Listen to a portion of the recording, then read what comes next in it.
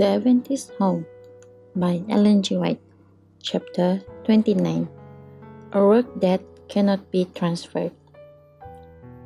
Parental responsibility which no one else can bear. Parents, you carry responsibilities that no one can bear for you. As long as you live, you are accountable to God to keep His way. Parents who make the Word of God their guide and who realize how much their children depend upon them for the characters they form will set an example that it will be safe for their children to follow.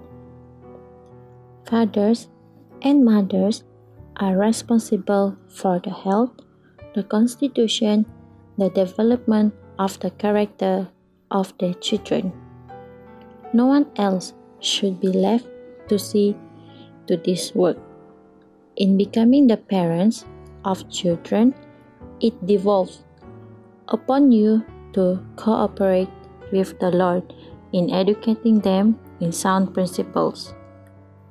How sad it is that many parents have cast off their God-given responsibility to their children and are willing that strangers should bear it for them. They are willing that others should labor for their children and relieve them of all burden in the matter. Many who are now bemoaning the waywardness of their children have only themselves to blame.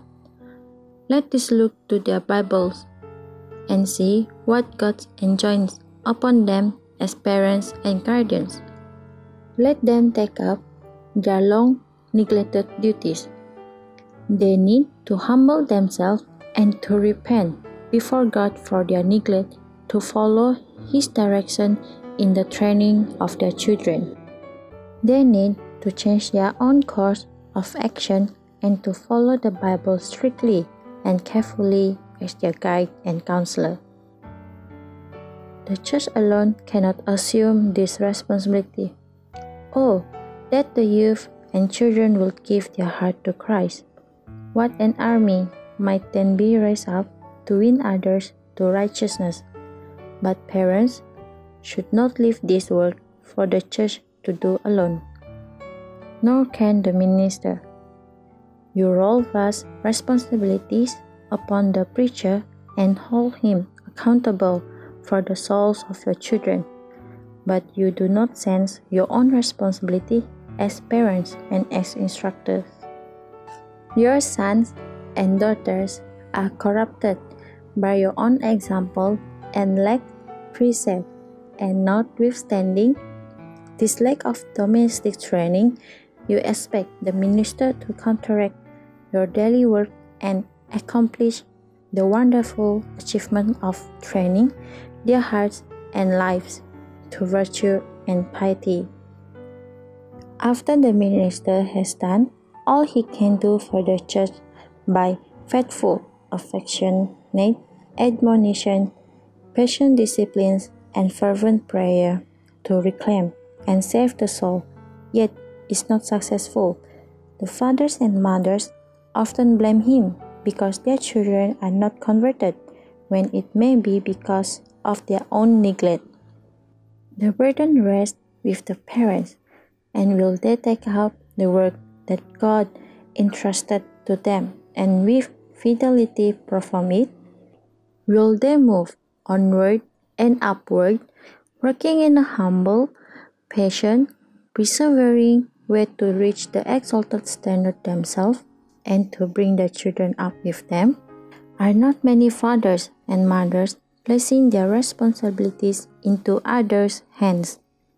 Do not many of them think that the minister should take the burden and see to it that their children are converted and that the seal of God is placed upon them?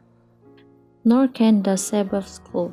It is there the parents' privilege to help their children obtain that knowledge which they may carry with them into the future life. But for some reason, many parents dislike to give their children religious instruction. They leave them to pick up in Sabbath school the knowledge they should impart concerning their responsibility to God. Such parents need to understand that God desires them to educate, discipline, and train their children, ever keeping before them the fact that they are forming characters for the present and the future life. Do not depend upon the teachers of the Sabbath school to do your work of training your children in the way they should go. The Sabbath school is a great blessing. It may help you in your work, but it can never take your place. God has given to all fathers and mothers the responsibility of bringing their children to Jesus, teaching them how to pray and believe in the Word of God. In the education of your children, lay not the grand truth of the Bible to one side, supposing that the Sabbath school and the minister will do your neglected work. The Bible is not too sacred and sublime to be opened daily and studied diligently. The truth of the Word of God are to be brought into contact with the supposed little things of life. If rightly regarded, they will brighten the common life, supplying motive for obedience and principle for the formation of a right character. Amen.